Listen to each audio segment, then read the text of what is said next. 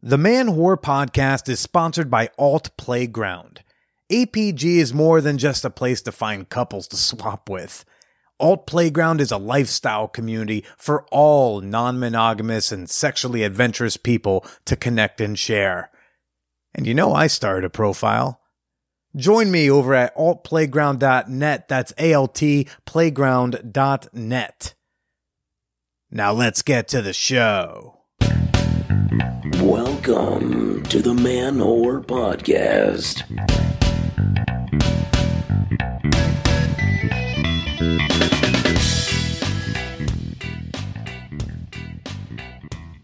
Shout out to all the cul-de-sac kings, the mini-mall matriarchs, and to the countess of the food court.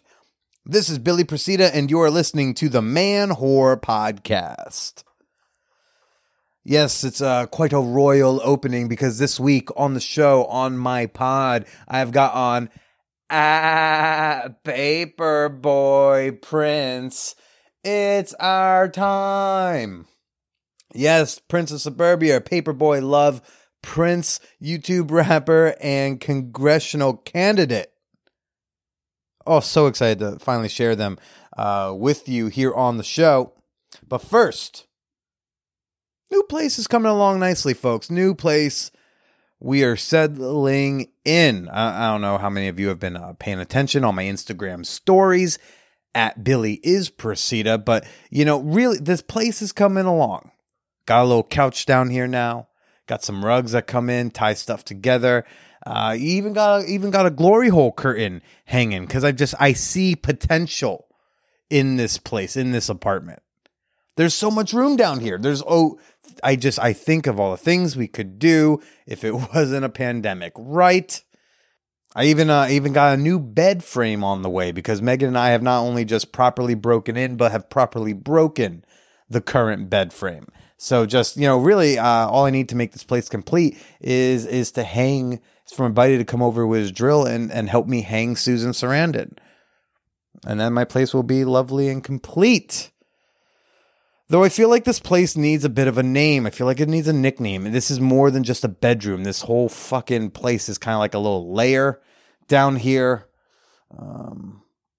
The Man Whore Man Cave. I don't know. That sounds cheesy. Maybe y'all can help me come up with something. Let me know. But before we get to this week's guest, Paperboy Love Prince, we're going to hear a little segment from Victoria Redbard. She's a sex coach out in Australia and the founder of the Institute for New Paradigm Intimacy. We recorded a wonderful bonus episode that all of my $5 and up fan whores are going to hear tomorrow. But all of you are going to get to hear a little bit about her today, including her offer to coach me through my masturbation technique. Apparently for content, but content? Stop it. Cancel me now. Puns are not allowed. Let's go learn some more about Victoria. All right, I'm here right now with sex coach Victoria Redbard from the Institute of New Paradigm Intimacy. Very intriguing name for the Institute. Victoria and I just recorded a wonderful bonus episode talking about like energy and intimacy and self-pleasure circles. Victoria, thanks for coming on the show. Thanks for having me. Yeah, all the way out in Australia. And, you are you're a sex coach. You're a somatic sexologist. And something that comes up a bit when I talk to folks like you is, dating, I feel like, is different when you have this type of job, when your job is in the sex world. What's been your experience like dating and having to, on that first date go like, I talk about sex for a living. Sometimes I show my yoni to a circle of people. Yeah, definitely. I mean, I really have avoided the Tinders and the Hinge and all those things for that reason. And the only times that I have done like any kind of like dating outside of my circles, I guess, has just been like, I had one guy that was like, so what is it that you do? It's like, asked me these questions. It's like, is that real? Like, I think he thought I was joking for a part of the day. And I was like, oh, okay. I often actually just don't mention it either because it's just actually super intimidating for men. Right. What kind of reactions do you typically get from dudes? More that they just don't know. Like they're kind of just like, I feel like that they just feel embarrassed and shy because they don't understand what I'm sharing. And they're just like, and then they just feel inadequate. And you're like, the sex isn't going to be good if the man feels inadequate before we even get going. Yeah, I mean, like, huh. I don't know. I wonder. That's also why I was so curious in the Bones episode about like the sensibilities in Australia, for example, because if you're coming from a really prudent society, like I can understand there being just like shame and embarrassment about the topic coming up, and I don't want to like insinuate how the person is in bed because of it. But like in America, where like we couldn't be sluttier in all of our media, like. I think if you're still being shy about sex, you got to get over it a bit. And then I'm like, maybe this sex isn't going to be so good. Do you get different types of reactions from the women that you partake in? Oh, women just open up. And actually, if I'm not on a date, also men also open up. Like people, like I feel like I'm such a safe space. Like I'll just be like, on the bus or something, and someone will just start sharing with me about their premature ejaculation. I'm like, oh, cool. Like this is happening. It's like when you become a safe space for the people to talk about these things, it just occurs in every area of your life, is my experience. Right. And I get that experience too, because I think so many people are just longing to hear someone admit that they are comfortable about sex, that they're like, oh, finally, I can talk to someone because my friends are lame. But like my experience has been that sometimes people like misread what I do for work as having no boundaries. Yeah, totally. Yeah, I've definitely had that experience. And people, I just have like this assumption that I have like, 100 different men every week, like it's just like that's not my reality, unfortunately. Yeah, but also like not even just in assuming like your sex life, but assuming that like you have the time to hear about their sex life that you want. I mean, like the example about like a guy on the bus telling you about his premature ejaculation.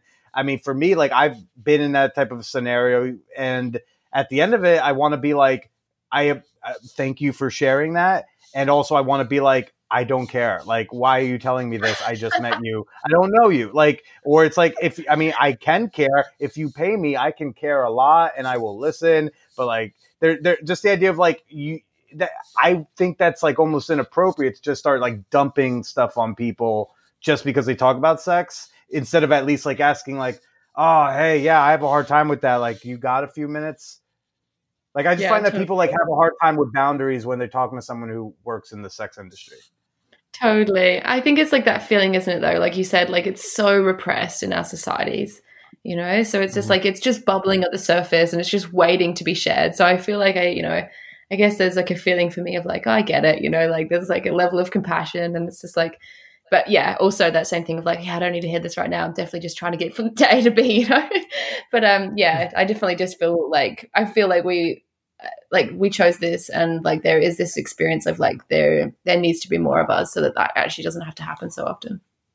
Yeah. And you said that women tend to open up a little bit more comfortably on a date than a guy does?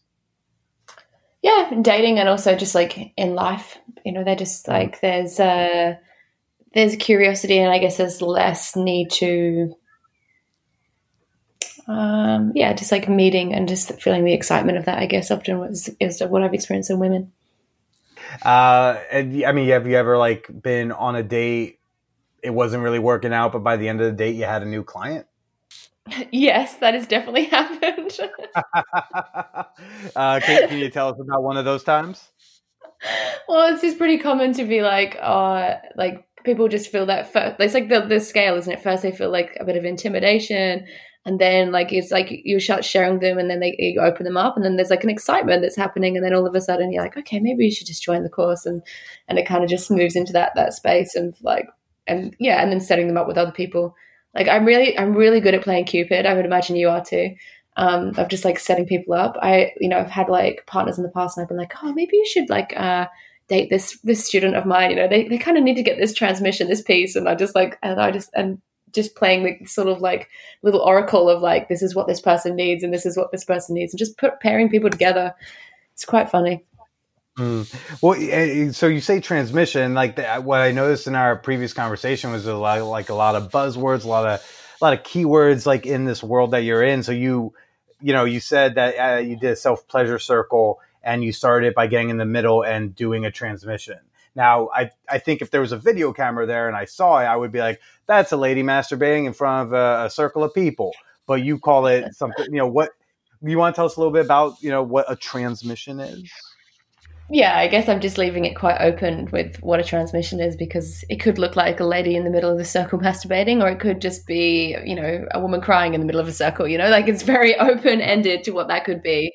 And it's just really like, what does the body want in that moment, and how does it want to express itself? And it's like, how much can we let go of the mind to be in the body to allow that to happen?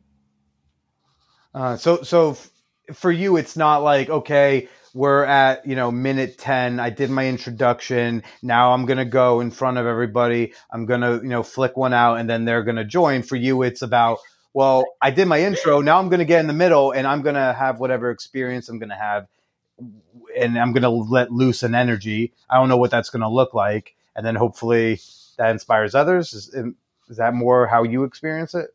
Yeah, definitely. And I mean, and sometimes it does look like, you're getting in the middle and flick one out, it's like whatever is like, I actually have this experience. It's kind of woo-woo and magical, but it's like whatever is actually happening in the room, like kind of on an energetic level, actually ends up being what comes through my body. It's almost like, it's not like that empath experience, it's like, okay, so if there's like a lot of sexual energy being projected on me, then maybe it will turn into a very sexual experience. But, a lot of the time with women, there's just like so many other things going on for them. And men as well, I've had that experience with men too, and that could just end up looking like whatever needs to be. And I often find that people just receive whatever they need to receive when they watch whatever I'm doing, and it's just like a permission piece more than anything. Oh, okay. So when you're having these self-pleasure circles, sometimes that could just be someone holding themselves while someone's flicking the bean right next to them, but. Exactly. And I think that's the beauty of sexuality. Like that's how I think the most beautiful sexual and especially group sexual experiences are. It's like, what is there's for me, like somebody releasing emotion or somebody like having a really passionate experience or really like slow lovemaking experience. It's like they all just seem to weave together. And I feel like people just can ride the energies. Like I've seen people, like one person going into like really heightened states of orgasm. And people next to them kind of having like massive like sobbing. And when that person is sobbing, it's like when that person hits orgasm, the sobbing just like hits a crux and then they feel like that release, like kind of cathartic release inside of their experience. And it's like all the energy is just dissipated from the room. And it's like something's happening with those nervous systems when like that is occurring. So you also said you offer masturbation coaching. Now, I thought I've been doing it quite well for a while now. And what's can that be our next podcast, babe? You coaching me through masturbation? Look, I'm happy you're just jacking off for the whole 30 minutes, and I'll just coach you through it. Don't joke. I have done almost something like that. Like that's fair game to me. That sounds like I'd want a video camera too for this one. Let's email about that. That sounds fun and exciting for me. What's like a common tip you give for either sets of genitalia? What's a common tip you end up giving adult humans who didn't know they were masturbating wrong? Really simple. Breathe. Like no one's breathing when they're masturbating. It's actually fucked. Like this is what, like, if you want to extend your orgasm, whether you're a man or a woman, like you need to learn how to be with your breath and to be with the breath as like having an awareness of what's even happening in your breath when you're going into these heightened states of pleasure. Like so many people are holding their breath, trying to trap all the energy down into their genitals to try to produce an orgasm. And this is kind of like friction-based pleasure versus like full Kundalini awakening, like that, blows your head off when you have an orgasm. And Victoria, do you want to tell us a bit about the Institute of New Paradigm Intimacy? Yeah, so this is the cutting edge sexuality, leadership, and business course. It's 6 months long. We've got one for men, one for women. We've worked with the modality of self-pleasure.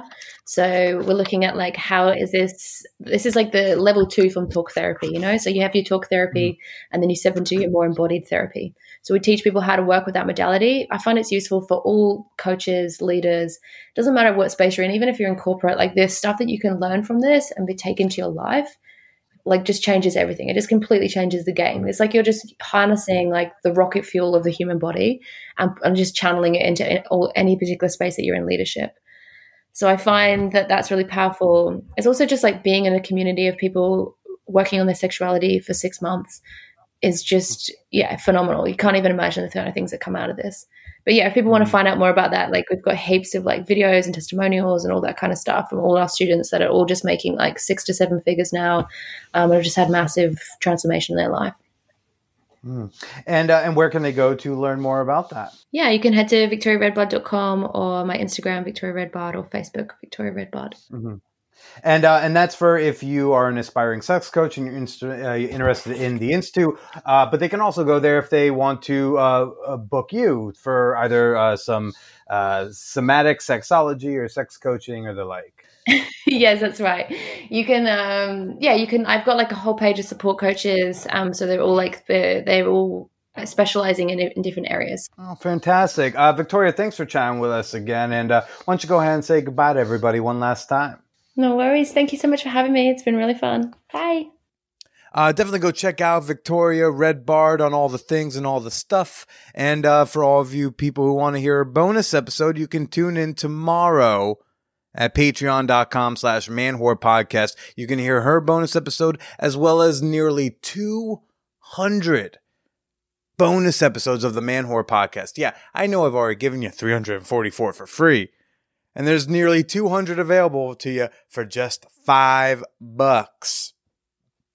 What a fucking steal. By the way, all that stuff, we were saying in the beginning where it was like, oh, people who just like dump their fucking baggage on us out of nowhere when they find out, you work in the sex and dating industry. That does not apply to you, fine folks. If you're listening to this podcast, does not apply to you. That applies to like Jim, a stranger at the blackjack table, or Mary, who I'm sitting next to at a pizza shop. Like, that applies to them, not to you. I love getting and reading and receiving all your baggage and your strifes and your accomplishments and your sex achievements in my inbox at manwhorepod@gmail.com. And I just want to briefly mention a few people who I'm ready to just take all their baggage. Let's do the fan whore appreciation moment. Okay. This is the part of the podcast where I like to give a few shout outs to members of my fan whore community on Patreon. These are the folks who, help keep lights on over my head, the Wi-Fi running, and condoms on my cock. So big old thank you to Robbie Land. Oh, Robbie, who binged 6 years of my life in 1 year. And that's, Jesus, that's way too much Billy Procida Jr. for anybody, even me. Even I think that's an insufferable amount of my voice. So power to you for powering through and being a Patreon member. Big old thank you to Neil, Pump and Dump Neil. I don't care if you're a member for 3 days or 3 years. I'm happy to have you on board when you were. I'll take all those doll hairs and put them to good use. And a big old shout out to Milo, the salad dressing king. What a proper time to have your shout out on such an episode when we have Paperboy, the Prince of Suburbia. We're mentioning, mini mall matriarchs, and you're the salad dressing king. May you bestow ranch dressing upon all of your citizens of your kingdom. Thanks for supporting the show on the Patreon. And you too can become a member for as little as $2. So you can do that over at patreon.com/manwhorepodcast. That's Patreon, patreon.com/manwhorepodcast. And now for this week's guest, Paperboy. It's our time.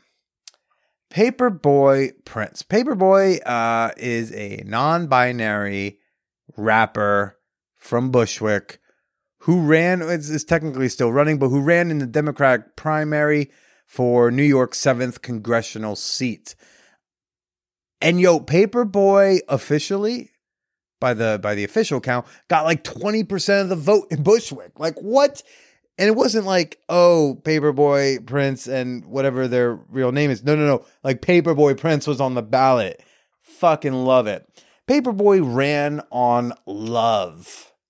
And I think we don't think about love when we think about politics because we hate politics and we don't think politicians truly give a shit about us. Paperboy's out here to discredit that myth, should you ever elect them.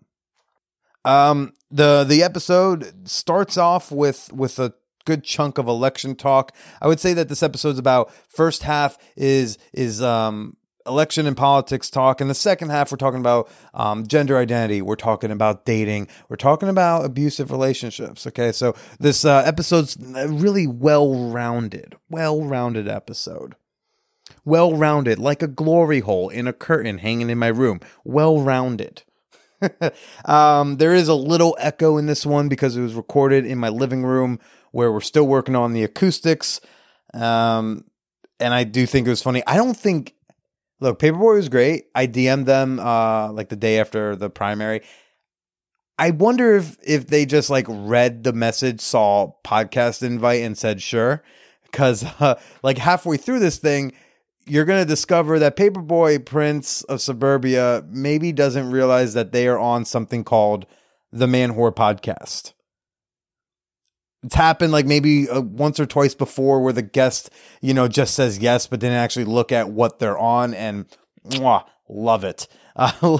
Let's go chat with the person behind bangers such as Quarantine With Me, Hop the Train, Tiger King Queen, and really the summer anthem of 2020, Spreading Love Like a Virus. It's Paperboy, Love Prince. Yeah, everyone tries to give me different excuses like, oh, it was a silent majority. If 32,000 people voted against me on election day, I would feel it when I walk in the street because I'm out in the street often. I would have abuelas and different people or like whoever being like, oh, no Paperboy.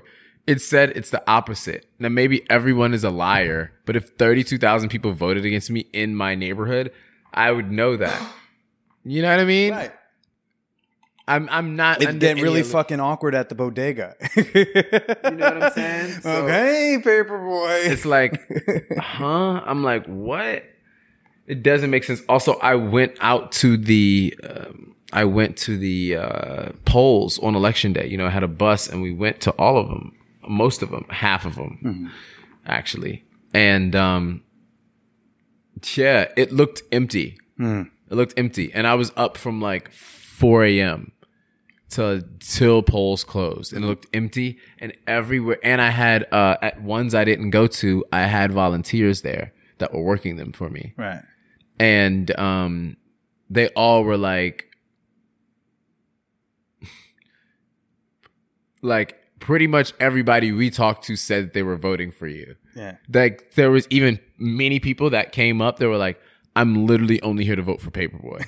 Yeah. Seriously, people were like, oh, can I tell you about our candidate? And they were like, I just want to know where I can go to vote for Paperboy. I swear. And I'm like, this is my first time. I know what I'm doing. I'm here. I'm on a mission. Give me a number 2 pencil. I'm fucking ready. And you know what's funny? And like, this is my first time as a running myself. And so maybe that's how it is for every candidate. Maybe inside, my own personal bubble. That's how it feels. Yeah. But I honestly feel it's not like this for every other candidate. And the numbers show it because I got more votes than pretty much any other challenger. I mean, it's an incredible save a few. You know what I mean? Yeah, it's an incredibly impressive run for someone who ran with no money, who wasn't notably in politics already, and going up against a very long-term incumbent with Nydia Velasquez. What made you even want to start running? What made you want to run in the first place? So also let me know when you want to start officially. It's rolling. I just find a spot to fade in. So it's I'll probably fade in somewhere in the last minute or so. Cool. It makes it seem like we were just talking and they get to eavesdrop. Nice. Okay, cool. I like it. That's how you normally do it? Yeah, that's normally how I do it. I just usually like to, when we start or around then, I like to give my personal intro so people know, and I just let them know. Paper, yeah. It's our time. Yeah, I know I'm probably going to mess up your levels a little bit. That's okay. That's okay. Sometimes, we got to wake them up. Yeah. So, paper, yeah. It's our time. One love. It's your boy, Paperboy Prince. Paperboy Love Prince. Paperboy Prince of the Suburbs. I love you so much. Thank you also for having me here. And, Thank you for being here. I can talk for a long time, so I'm not worried Perfect. about that. It's a long form medium. It's great. So it's like, it's good. It's good.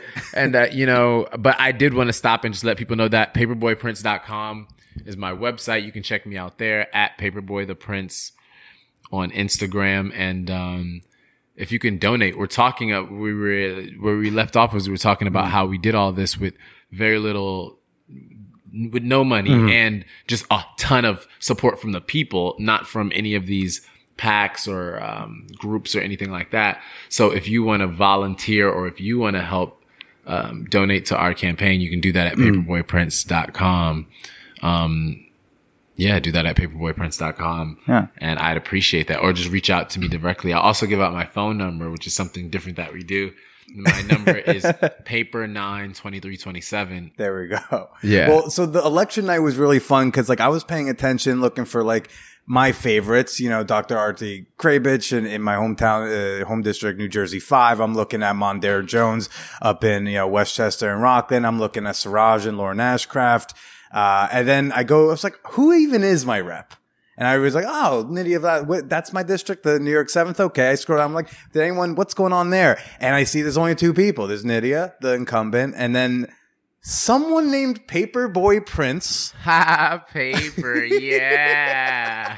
With 20% of the vote, as they got started. And I was like, what? And I'm like, 20% is I hate to say it and like this, but that's fake news. It's not even 20%. It's actually we actually got closer to one. It should be illegal to declare the amount of votes before most of them are counted with the absentee. They completely put no energy in counting to most of the votes to absentee. And then 2, they cheated me on election day, and multiple sources have quoted that as well. But sorry to cut you off. No, it's okay. It was just really fun discovery to be like, wait, what? Because I wasn't following.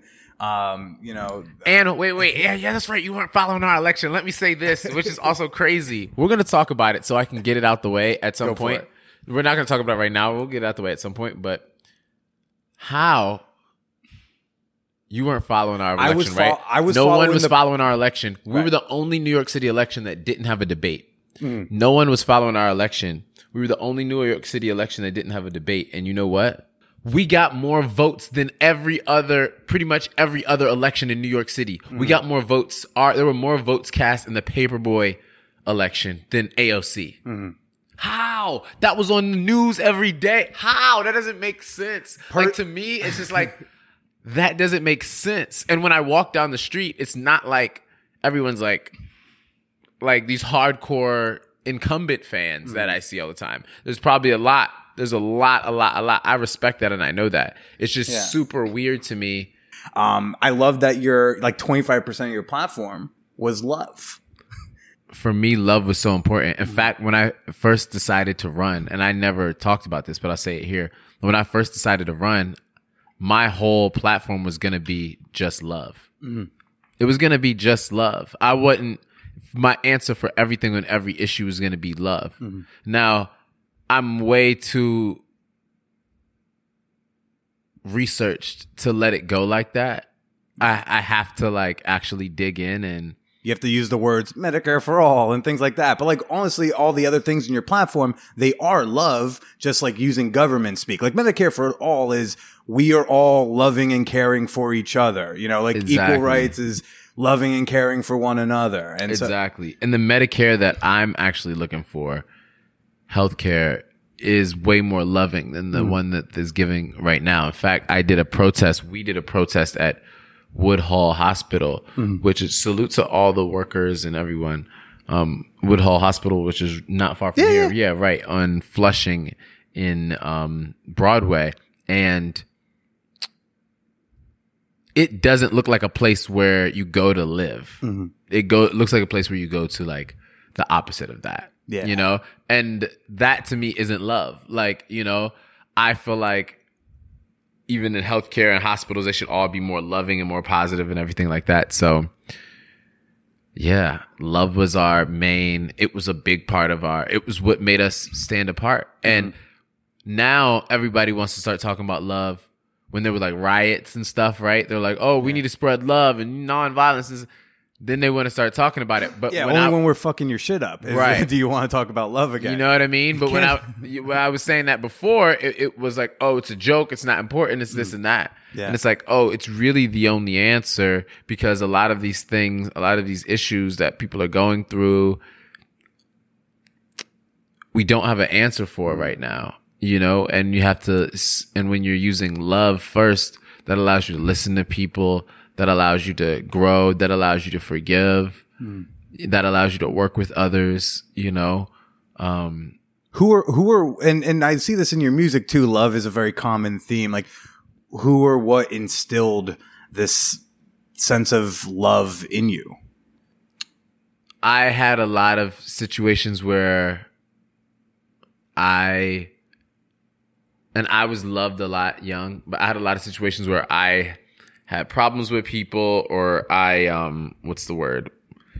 Was like, you know, depressed, and I realized that focusing on being happy, focusing on love brings more love.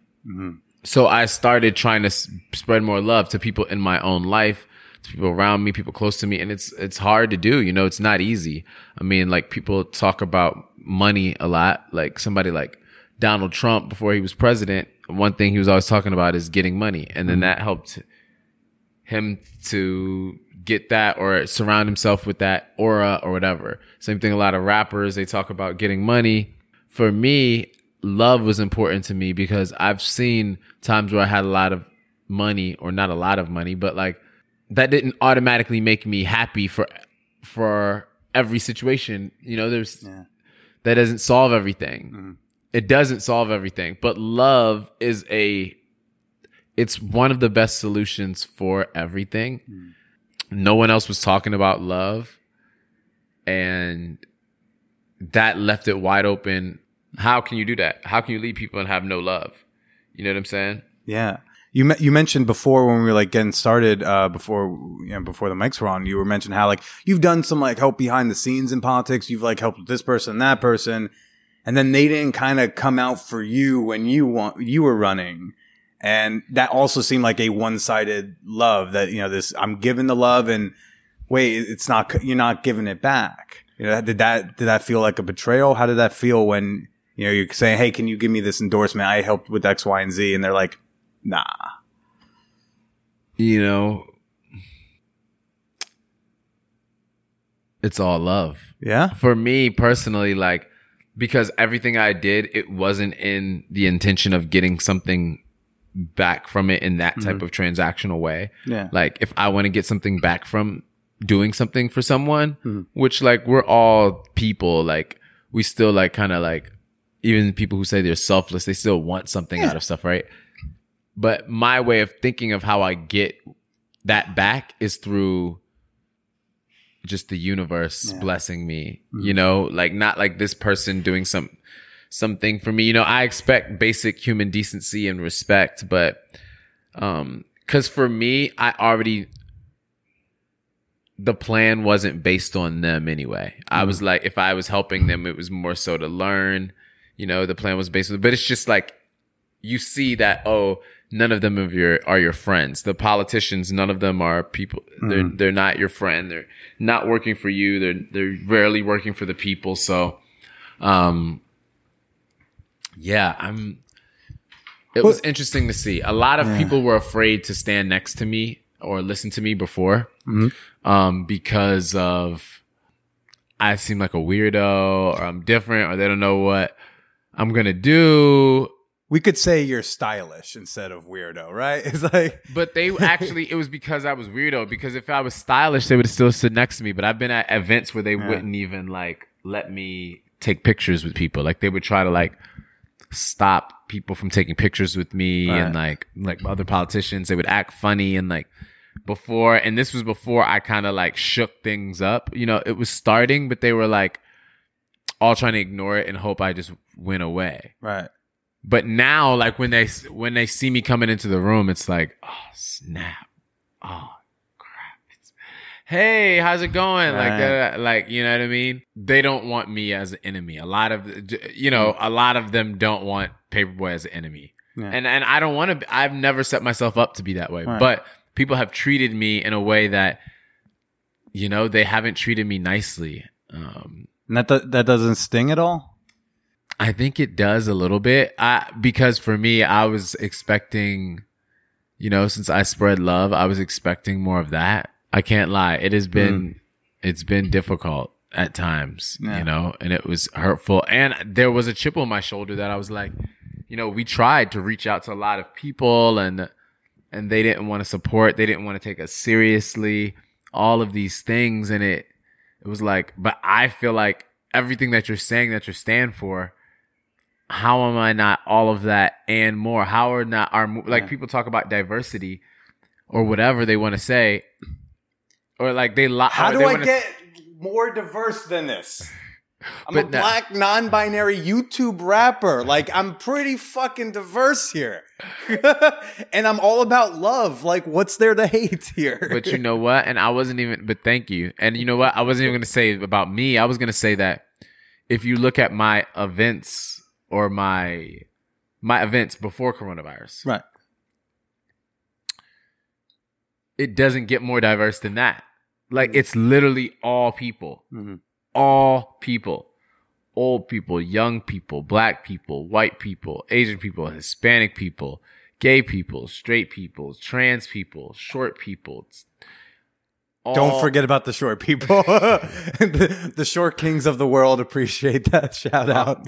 Disabled people, foreign people, immigrants, all people, students, all people, different languages, all, and it's just like, what? It doesn't make sense. It's so real that it doesn't make sense. It's like, oh, anybody else, I'm telling you, they would have to pay. I've watched it. They have to pay. Like, okay, we're gonna put the Asian person here, and then put the woman right there. All right, there's the Blacks for Trump sign somewhere. We gotta place that guy within frame. Gay, so we'll put the gay guy here. No, I'm telling you this because, like I said, I've worked with other campaigns before. I've saw it. In fact, I'm not gonna say, but campaigns that I've helped before, I've been there, and they've been like, oh, you actually shouldn't stand behind you should be off to the side. Yeah. Like, now they were like, oh, you know, but they were like, oh, you should be off to the side. And it's like, oh, okay. You know, it's all good. But I'm just saying this to say, like, our stuff, we don't have to have a person like calculating, okay, yeah, put this person here, this person here. Because it's already mixed up. You don't have to conjure it up. We would mess it up if I would mess it up if I tried to have like a diverse background behind it. If anything, you're like, can we get just a couple white people just to show I'm safe? Can we throw a few in here? But when I say diverse, though, I don't mean it's just black people or just Latino people. I mean, like, I'm just teasing, right. No, that's a good joke. That's a good joke. But, and you know, sometimes I might do that. But because we have a ton of white people too. In fact, if anything, that's been one of the things that I've also been criticized for, is that I've have a bunch of support from white people too. But it's like, but I'm blacker than everybody else that you've seen running, and I got a lot of support from black people, Latino. They're like, oh, but the Latino community. I'm like, wait, but one, I'm Latino too. Two, I got as much support in the Latino community as anyone. And when I say I mean that as we. Mm-hmm. You know, it's our movement, because I am me. Yes, I'm Paperboy Love Prince, but what I represent is the people. And I represent people that are like different and tired of the same old, and want something new, want something exciting, want something that they can believe in, you know, want to come together, want love, want fresh ideas, believe in a better community, want radical change, want someone that's going to fight for them, like, because they want to fight, like, you know, want someone that's going to put it out in a way that's easy for them to understand, but also it's like not sugarcoating anything. Like, this is what we represent in a very real way, and people feel that. So that's why I'm super excited to fight. And like, you know, even now, still, there's a lot of people that didn't believe. Again, I said before, we were cheated out of the election. They said I got 20% when there's no way that I got 20. I would have got 20% if I didn't do anything. We got over 40% easily. I believe we won. Okay. I honestly believe we won. There's no way that we didn't win. How? How do you triple the normal amount of votes you get? If 2 years ago you get 9,000 votes, which is less than I got this year. If 2 years ago you got less votes than me, all right, this year it's an election year. It's presidential. So more people will come out. You can argue that. But if on the last election year, the first Trump one, you got 8,000 votes, which was less votes than I got this time. How? How do you triple that? Almost quadruple it and get 32,000 votes before they even count the 70,000 absentee vote? And even with that, though, is there still love in your heart for Nydia Velasquez? Oh, I don't have a problem with any. I never not loved anyone. In fact, I don't have any opponents. No, I was just curious. Well, I'm just talking about like when I say they cheated me, they didn't cheat me. It's sad because they cheated. Oh, this is why I was trying to record this. They're sad because they cheated. They cheated the people. Well, I just think the American people deserve for like you to be in DC doing TikToks with AOC. That's just what I think America deserved. AOC followed me right after the election. I bet you. No, mind you, my glasses. No, mind you, I'm sure she knew about what we were doing, and because I have a lot of support in her district.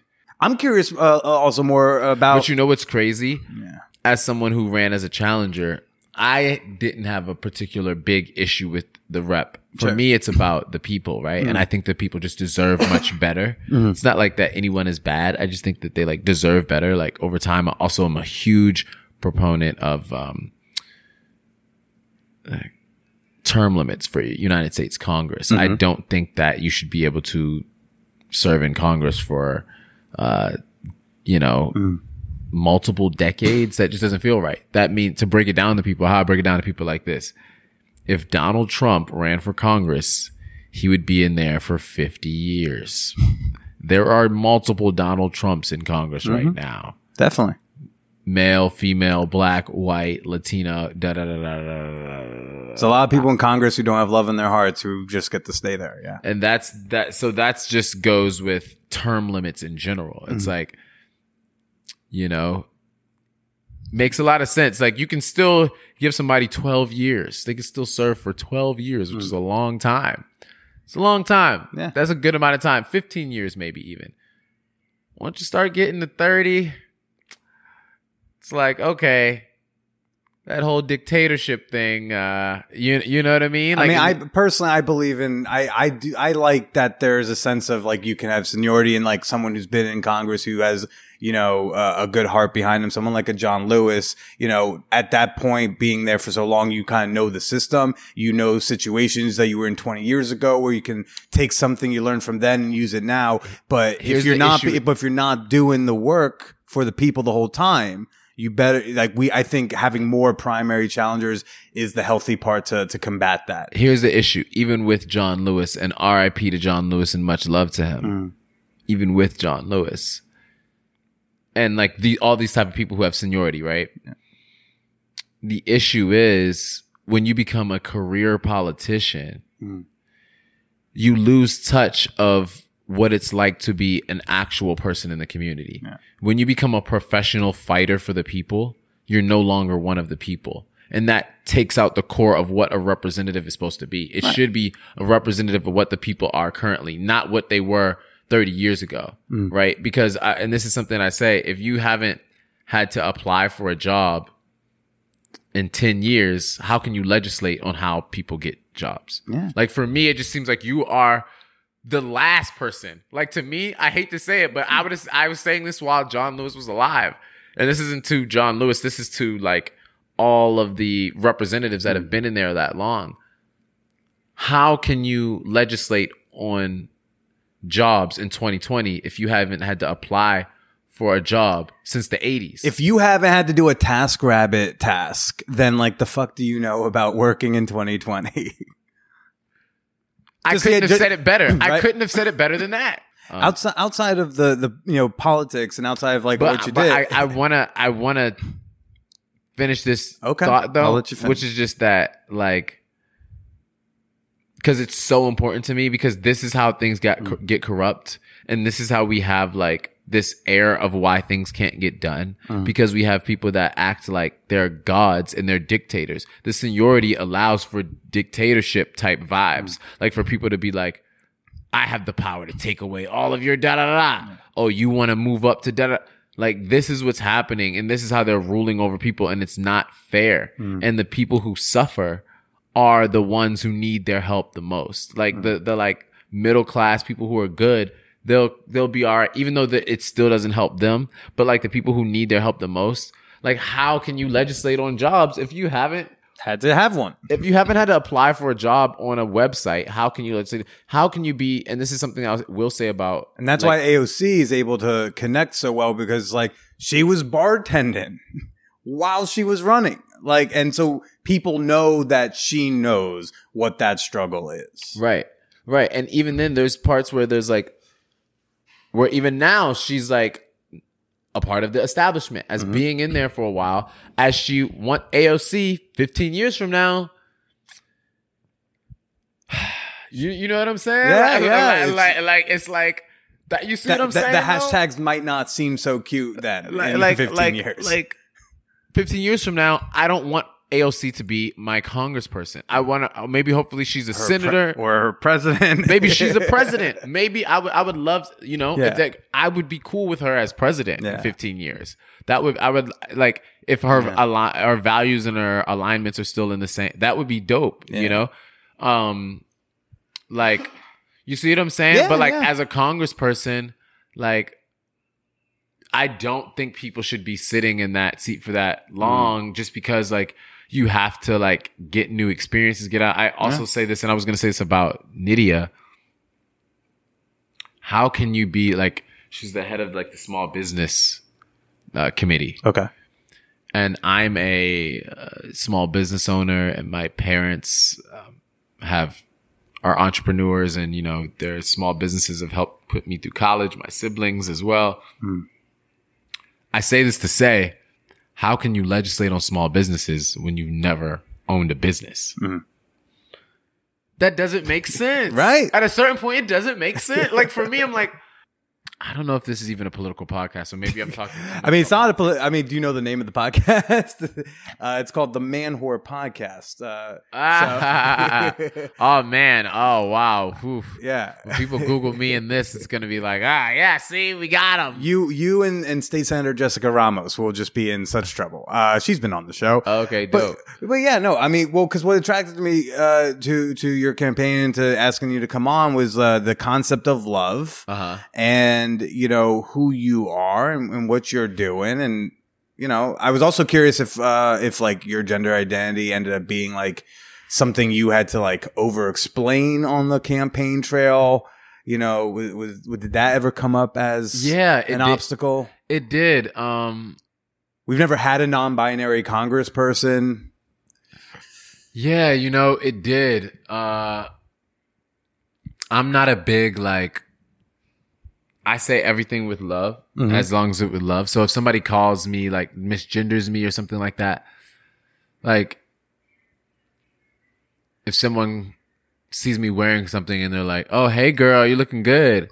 Or if someone sees me and they're like, oh, hey, dude, you're looking fly. Or, like, if it's with love, I don't care. But if someone's like, oh, hey, you little girl. Like, if they try to say it in a way that's, like, not love, then it's just like, I have an issue with that, or they're trying to put me down or something, use it against me. That can be any pronoun. So I'm like, my name's Paperboy Prince. So I'm like, I prefer if people use that. But yeah, there were a lot of times where I would like do stories with people, and then it would be like, this person is all about being non-binary and da-da-da. And it's just like, that's not what I'm all about. Like, that's a part of me, what I'm like, but that's not what I'm all about. I'm just more so about being yourself. And by doing that, it's confusing to people. They're like, oh, a man shouldn't do this or a woman shouldn't do this. But for me, I'm like, okay, well then I'm not a man or a woman. Right. And what they even have defined as a man is like, what does that even mean? What is that? What does that even mean? Because what we've decided now is that like, well, ideally where we're moving is that like having a cock isn't the definition of whether or not you're a man. Okay, cool. Like we're separating sex and gender. I can get behind that. But then I also don't understand like kind of some of the fracturing of gender and then where I lie in that. Because I've never felt like It's man. A lot of the people that are doing that stuff are confused and are confusing people, I think. And it's complex stuff, so it's not an easy job to do as far as like, Well, you what know, was how you your said discovery fracturing that. process like? For me, you know, like I would identify as trans personally. That's how I identify and how I did identify for a while, because more so as a way of like, you know, at noon I might feel like a man. But 9 o'clock comes around. I might feel like a woman. Yeah. You know, so for me, that's a more elevated way of thinking of it. But people are like, no, if you're trans, you have to wear a dress and you have to wear makeup and you have to like present like this all the time. And you have to be taking like hormone, you know what I'm saying? And it's like there's rules for this thing too. Right. And for me, I'm like, wait, I don't want to invalidate anyone that is of trans experience and does do any of these things, and because those are a lot of my friends. The idea isn't like you guys shouldn't be doing that. It's that like we should be living this experience however you need to. Or I don't want to be like, oh yeah, like I'm saying I'm trans to take away from like people that are like, you know, but all of my friends that they like are way more, they have a much more evolved view of that, of the whole gender expression than like the people that are trying to like kind of stick up for it, kind of, you know what I mean? That are kind of like on the outside looking in of it. So, but I feel like people aren't really ready to have that whole conversation in a real way. Like I feel like a podcast and these types of things are like more ways where people can have this conversation. And I'm actually preparing like a podcast and some it works with the alliteration. I'm preparing a Paperboy Prince podcast. Yeah, I know, right? So, but I am, because, you know, people are looking to, you need a long form to actually have these conversations. It's not like a short thing. Well, what was your first exposure to knowing that there were other options or that there were other ways to be? You know, in college, actually, I took a gender and expression class, a gender and performance class, and it was very eye-opening. How so? It was eye-opening because, you know, my teacher was probably my most self-absorbed professor. Was always talking about himself, and he was gay and very flamboyant and was not like, didn't seem very like he was trying to teach us stuff. It would seem like just stuff that he was into. And I was like, and the class was really long too. But I learned so much from that class. And I felt like he was always trying to flirt with me, which he was, I found out. And I mean, was it welcome?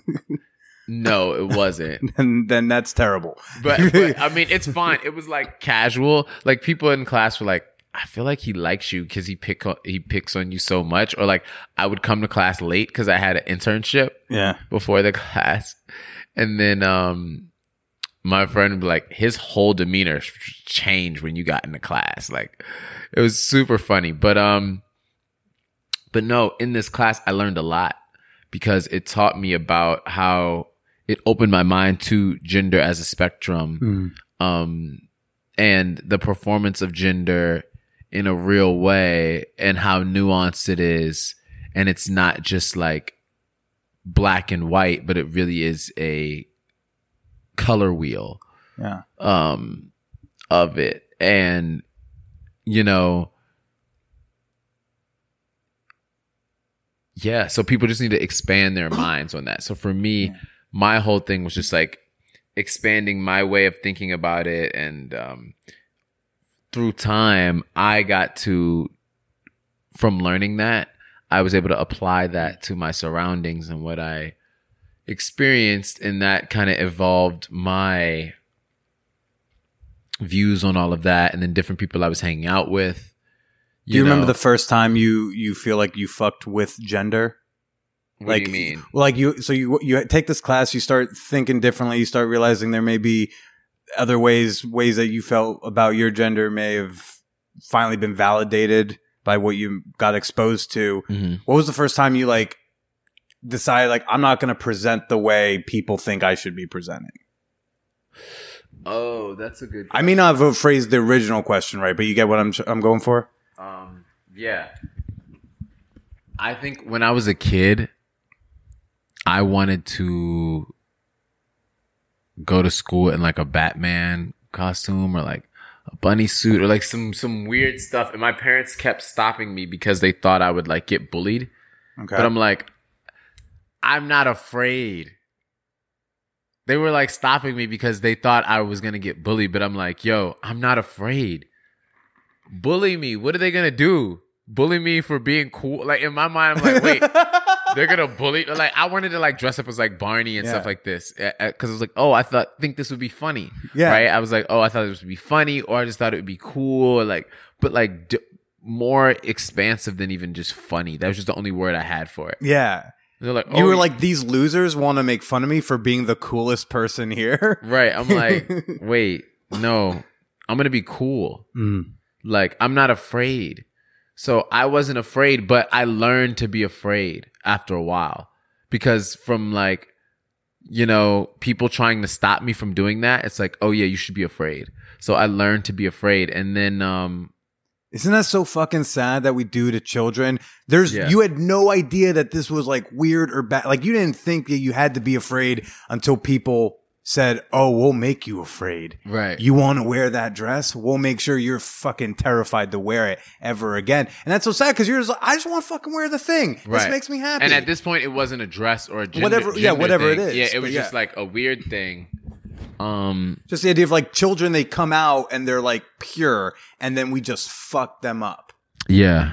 Yeah, exactly. So I learned from that. You know, so from then I wanted to just have no boundaries. Because for me, it's not about gender as much as it's about not having boundaries.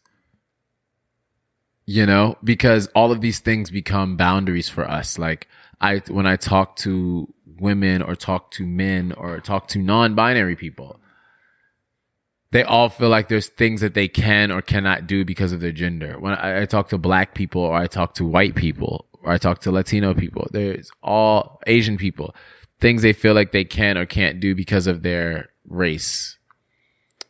And for me, I'm about like just trying not to have boundaries because there are natural boundaries we have just in living life in the world.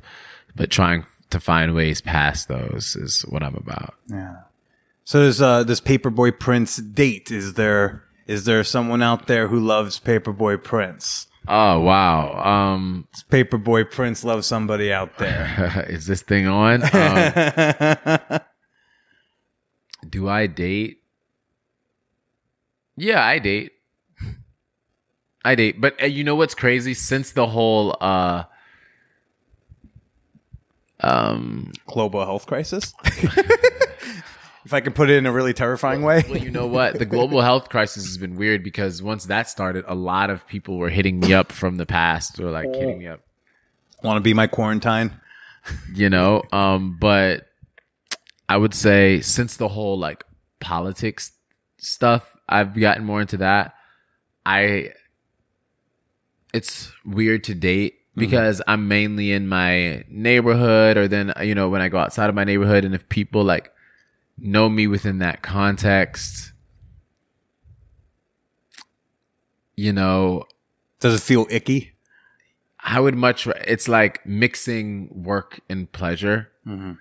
You know, when it's like now my work is, I was thinking in my head, I was like, now I feel like because people message me every day with like issues that are going on in their community, and they're like, I don't know how to like do something about this, but like, I know you're a person who does stuff about this. So like, what can I do? You know, I feel like I'm customer service for like Bushwick. life. Yeah. Yeah, for like yeah, I feel like I'm like Bushwick customer service for like life though, like anything that can happen in life, like anything. So, which is like cool because that's what I want. That's what I want, and I want to, and I'm glad this is happening because I want an efficient way to like deal with it and find the best possible way. But that being said, it makes dating weird because then I'm like someone's coming to the customer service counter, and then I'm like, hey, you come here often? You know, it feels weird to me. So the dating is weird. Yeah. Well, what do you look for in what's an ideal partner or partners for PP? You know, I'm changing whatever I liked before. I'm doing the opposite of that because before it was the results have not been rewarding. Okay. Well, they could be much better. As the as the glasses come on? Yeah, I have to put on the pink glasses. I see. Okay. Yeah, we got the streaming on. Yeah. But the ideal partner. Or even just some qualities you look for in people. And if you're saying those have changed, that's interesting, and I'd be really interested to hear like, what did you used to look for and what are you maybe looking for now? Well, I'll say this. The people that I had before, I used to like people that were like, seemed interesting or like into art. And I'm like, and I'm like, okay, no more artists. But yeah, so no artists anymore. For me, with dating, it's this, right? It's a person that like loves themselves and like wants to build with me. And regardless of like the romantic stuff, still wants to build. Like, because I've dated a bunch of, what I've learned, here's my like evolved views on dating, right? I've dated people, a bunch of people, and I'm sure you have too, right? My thing is this. I need people who like want to build and be positive and want to spread love and want to be in your life regardless, because I've dated a bunch of people, like I'm saying, and you have too, and they might not be in your life anymore. But friends, there's a lot of friends that are still in your life. You might not talk to them for a little bit. You might have a little issue or something. You know what I mean? But they'll still be in your life. If somebody that's like a significant other, things get messed up, then you're not talking anymore. Then you're not friends anymore. You don't want to work together anymore. So for me, I want like just like a loyal person that's there no matter what, you know, and you have to be kind of like mature at that point. Yeah. I feel like most people are just way too immature for sex and all of these things. It's just a lot of like heavy emotions come with that, and like spirits and all of these things. And, you know, a lot of people are just trying to cope with issues that they've had, you know? Yeah, a lot of people are just trying to cope with issues that they've had. So, and the best way they can do that is through indulging in as much sex as they can. Are you talking about yourself, or are you talking about someone you've been with? I'm talking about... I know you're trying to talk about people, but that sounded quite specific. And I feel like it's either about someone you've been with or you're talking about yourself. Well, I'll talk about myself at a certain point. Okay. But right now I'm more so talking about our generation. Fair. And sex is a really like easy place to go dump a lot of anxiety or nervous feelings or emptiness or all these other things. And I'm so glad you used that word dump. Yeah. Because we use sex, because that's what I was trying to get at. Yeah. We're using sex to get more specific. As a placeholder. That's what I was trying to get at. Yeah. People use that to dump that on another person. So like I'm having all of this, I'm having all these problems, I'm not happy with life, or I am happy with life, but I just want to like release. I'm doing that all on you. I'm putting that on you. Here's right? my baggage. Can you hold it for me now? And that's something like I know, like with my girlfriend, like I've been thinking about that, how like I'm a spewer instead of a chewer. I listened to a podcast once, and the episode was like, "Are you a spewer or a chewer?" I'm like, "I'm a fucking spewer," and it's made me have to take pause. Like, why am I telling this to Megan right now? Am I telling this because I need her help? Am I telling this because I need some feelings validated, or am I telling this because I feel burdened with my anxiety and I now want someone else to share that? Because that last one, that's not cool to just give to her and now make her have to feel bad because I also feel bad. Like, stuff like that, I have to take pause and be like, maybe this isn't something we go and complain to Megan about. And maybe this is something I'll go to a friend about. Right. No. Right? Oh my goodness. That's such a good point. And like, maybe you can help me after this because I wanted to shoot a video about that. Mm-hmm. And that's something that I do in relationships. And I talk about maturity, like that it took me a while to do and recognize when other people need to do, was like, yo, I just need a vent right now. Yeah. Like, I'm sorry. Like I might not be right about this. But is it okay if I vent to you? Or this might not be something that like also asking, can I vent to you? Right. That's something I try to do a lot with my girl. I go like, can I? And I always remind her, like, you can say no. You can say like, you're not in the headspace. Right. I have other friends and I can go to them too. And it doesn't make you a bad girlfriend because in this moment, you can't receive whatever I need to dump. Exactly. Right. Exactly. Because that's what I mean with sex too. People are like, oh, I want this from you right now. You have to be able to take, and that's also another thing with relationships. You have to be able to take all of my baggage at any time at a drop of a hat when it's just like, yo, I can be there for you, but that is a lot for me. I still can have boundaries, even though I care about you. Right. And even for us, and when I say us, I mean myself. There's times where it can be very easy to do that. And so it takes a lot to, when I'm having a conversation, sometimes I remind myself, and I hear like get pushback from someone. I'm like, oh, I'm sorry. I'm venting. Is it okay? I just need a vent right now. Is that okay? I'm like venting right now. And like under the context of that, it's like, okay. And then if somebody doesn't want to let you vent, that's okay too, and also, when people ask for it or like telling me a story and like, cause I might give them a whole bunch of advice that they don't want to hear. Right.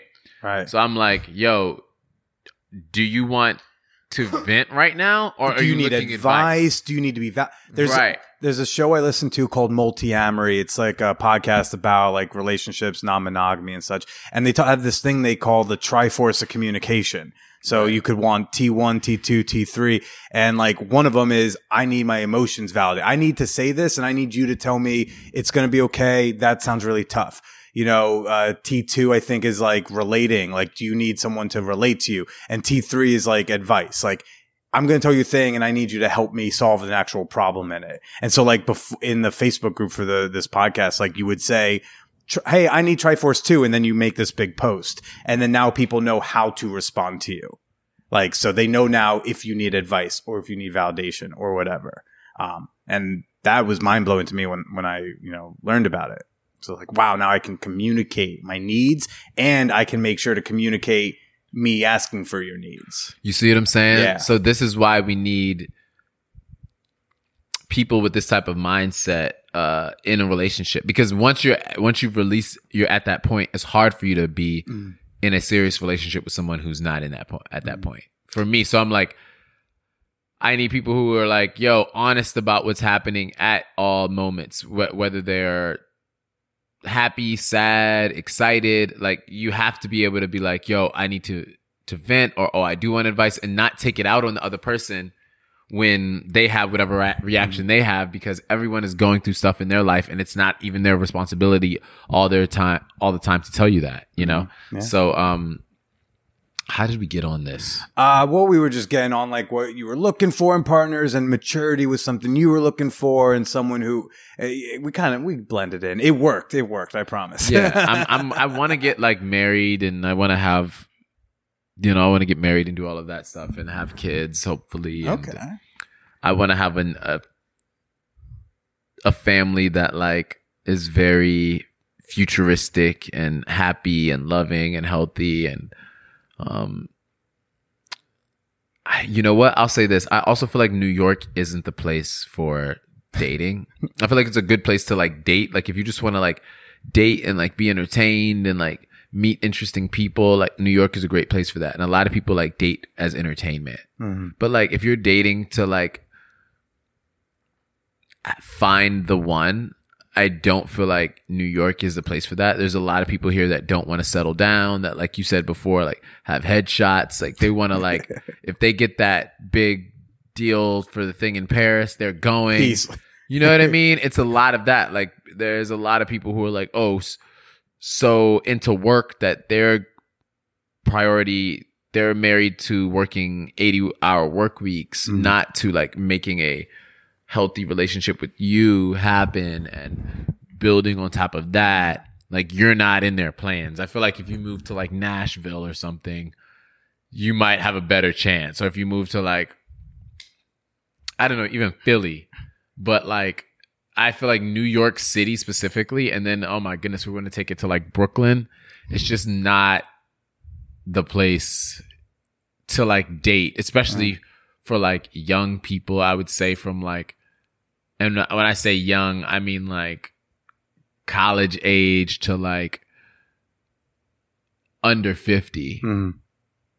I don't think you're, and then at that point over 50, I don't think you're finding like, you know what I'm saying? Like, you know, like I just feel like New York is tough. New York is a tough place. I feel like it's the toughest place to like date, and like people are hardcore here. Like they will hurt your feelings and do not care. And like, oh, and we were talking about stuff before. They won't just not care. We'll laugh at you. You know, when we were talking about stuff before, you know, I've been in some pretty abusive relationships here. Like, you know, where,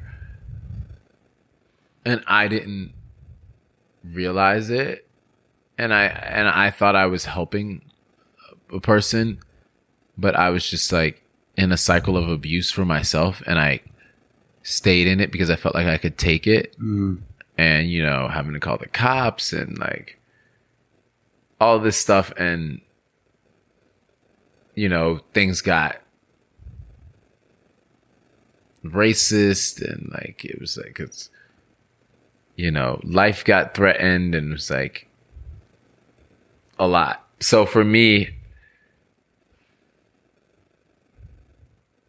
now, like dating is like traumatizing in a way. It's not as,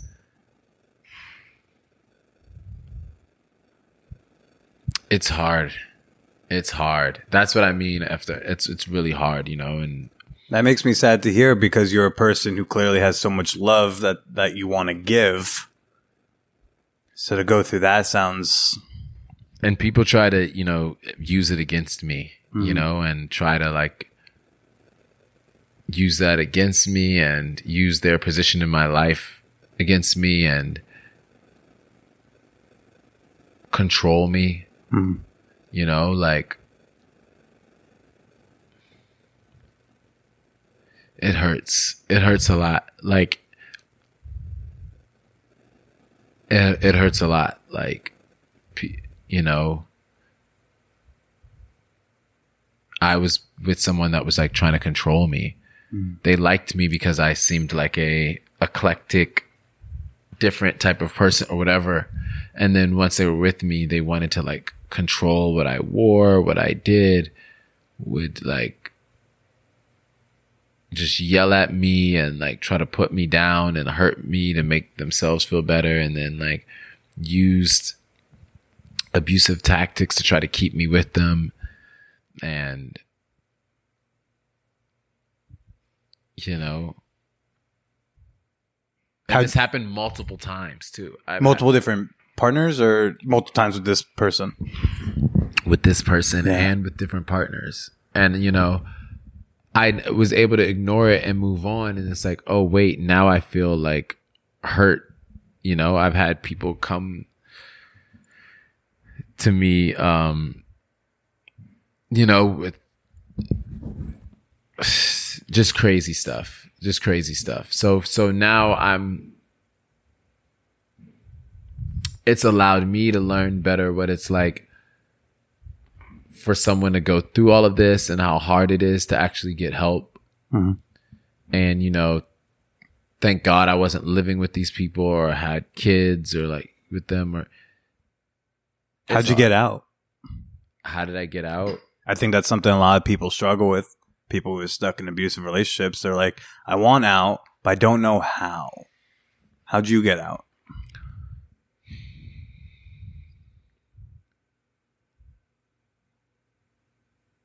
How did I get out? To be honest, I don't even know if I'm out. Do you still see the person? I don't see the person anymore, but they still try to have control over me. You know what I mean? I'm assuming they're like in an industry of some sort to be, you know, able to. No. Okay. There's other ways that different people have power. Okay. You know, I mean, there's other ways different people have power. You know, if you're a white person, there's ways you can try to exert your power over other people. Or if you're just any person, there's things that you can do. You know what I mean?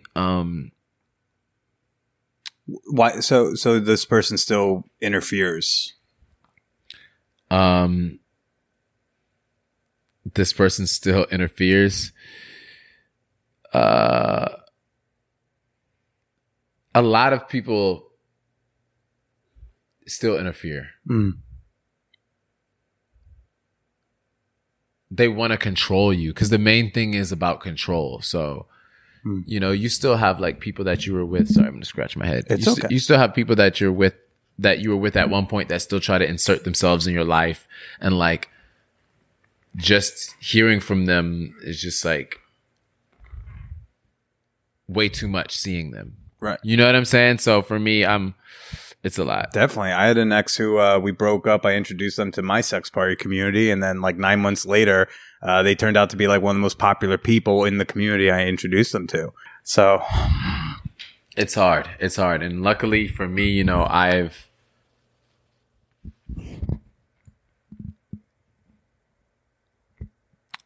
have my own. I'm a happy person and I have a good support system, so I'll be good. But it's a lot of people that don't make it out of that.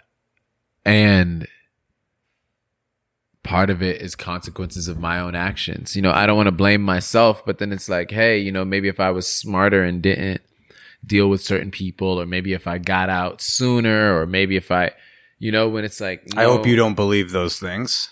But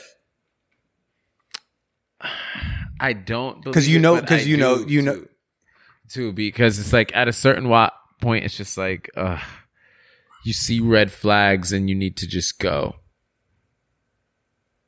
you know. And I've been like stalked. I've been stalked so many times, and people don't believe it because they don't believe that you can be like a dude and get stalked or sexually assaulted. Exactly. Oh my goodness. And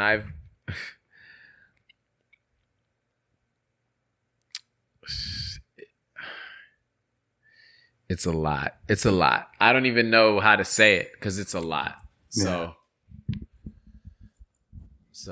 Yeah. Well, I guess before we wrap up, I guess I have one last question. Back to your favorite topic is, how do you think government, whether Democrats or just the government as a whole, how do you think they can inject more love into policy? You gotta paper, yeah. You gotta put Paperboy on. First things first, we gotta put Paperboy in office, because once they see that, then it'll be very apparent how to do everything. They already are good at copying me. Yeah. And copying what we're doing. But the first thing is putting Paperboy Prince in the office. And do you plan on running again? Oh, yeah. Oh, that's right. I didn't tell you about that. Oh, yeah. I'm running again. Which, what office? Same thing? I'm running for Congress in 2022. All right. There we go. Well. Oh, now are you about to backtrack? Big announcement. Hold up. I don't know if I can officially say that. I'm thinking about running for Congress in 2022 and 2024 and 2026 and 2028 and 2030. Until you win? Well, even when I win, sure. I plan on running after. So that's just letting people know that I plan to win. And then after that, I'll still be running. Fantastic. In it. So yeah. And then there might be some other offices I run for as well too. So we'll see how the support is. I mean, if people really support, you know, I'm going to do a lot. And I got plans for other things too. When is this coming out? Next week. Okay. So yeah. Well, then I'll save some of the plans so that there's still some. You can spread some of the news breaking. I'll take the like running next time around. Well, I'll say that I may, because I don't know if legally, I don't think I can legally say that I am yet. Because technically I'm actually still running. I'm still running right now for 2020. And the general election is coming up. So we should be on the ballot for that. You're going to be on the ballot in November? That's the plan. So we submitted all of our signatures and everything for that. So it should be good.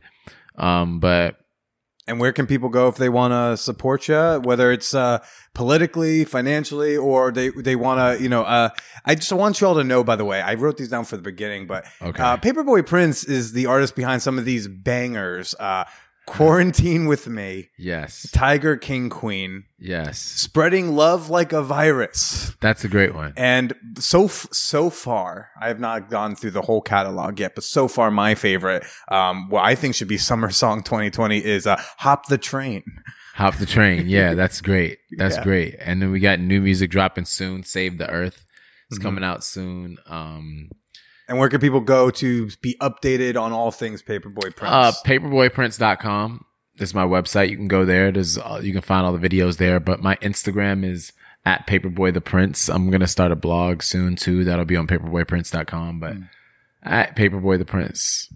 Well, PP, this was great. I mean, there was something else I was going to say about plans. Oh, we're planning on opening, like, I'm planning on like doing like a store / community center type vibe thing like pretty soon in Brooklyn. That should be a pretty big deal. So I'm just trying to like finalize that. And was so busy with the getting on the ballot for the general election that it made it hard. But that's something that we have going on that I'm super excited about, that again, that it'll do what it's supposed to do. So, but thank you so much for having me. Thank you for coming on out. Paper, yeah. I do want to say to anyone that has listened this far that thank you. I love you so much. I appreciate you. And I hope you change the world. And it's not an accident that you're listening right now. And, you know, I hope that this was a blessing to you and that I love you so much. And also, normally I'm not this salty. I felt like I might have been a little salty. You know, yeah, I think anyone would be a little salty if an election was allegedly stolen from them. Okay, cool. I think that can be forgiven. Yeah. Yeah. Look, there's a guy in the White House who won and is still salty about it. Yeah.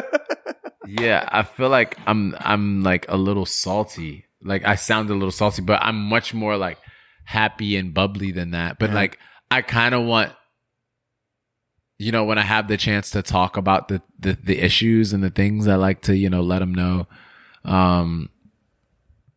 Well, Paper, thanks for coming here to spread some salt, but mostly love.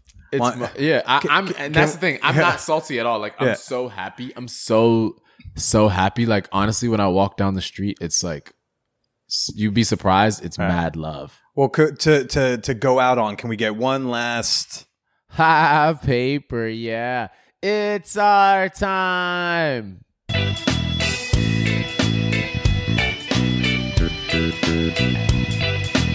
Thanks again to Paperboy Love Prince, and I wish them the best of luck in all their future political endeavors, spreading love throughout politics. Thanks to Paperboy for coming on to the show. Thanks to Victoria Redbard for doing her segment. Of course, you should be following me on the things and the places. I'm on Twitter at TheBillyPresita. I'm on Instagram at BillyIsPresita. And honestly, look, I don't want to make a big deal of it right now. Maybe we'll make a big deal of it next week, but you can follow my free OnlyFans at onlyfans.com/callmebilly. Because I sure ain't no daddy, but you can call me Billy. Also, hey, we have a new code for my sponsor, Promescent. I know we were previously saying that the code was man whore. I guess there was an issue or something there. So there's a new code if you want 15% off any of Promescent's products. Okay, Promescent, the dick delay spray that helps you last longer in bed. Look, you get 15% off now with promo code MANW15. That's MAN15 at promescent.com. And if you want to support the podcast with your doll hairs, okay, my Venmo, my Cash App, my PayPal, they're in the show notes. But the best way to do it, the best way to keep this podcast going just the way that it is and oh so much more, the best way to help keep me dedicated to producing sex-positive content for you is to become a member of the Fan Whore community on Patreon. Yep. And you can become a member for just $2. Only takes $2 to say thank you. More dollars are great, but just $2 is enough for me. You can become a member today at patreon.com/manwhorepodcast. That's Patreon, patreon.com/manwhorepodcast. Oh gosh, folks, I've just, I'll be honest with you, because it's the very, very end, and I don't know who's even still listening, but I've had a fucking emotionally draining day. This is like the last bit of energy I've had left in me. I'm about to roll myself a joint, smoke it up in my little lair, and could you do me a favor, because I don't have it in me right now? Could you, on my behalf, please stay slutty? The Man Whore Podcast is sponsored by HotMovies.com. Try out some ethical, paid-for porn for free with none of those hidden fees or secret subscriptions when you sign up at HotMovies.com and use the promo code MANWHORE.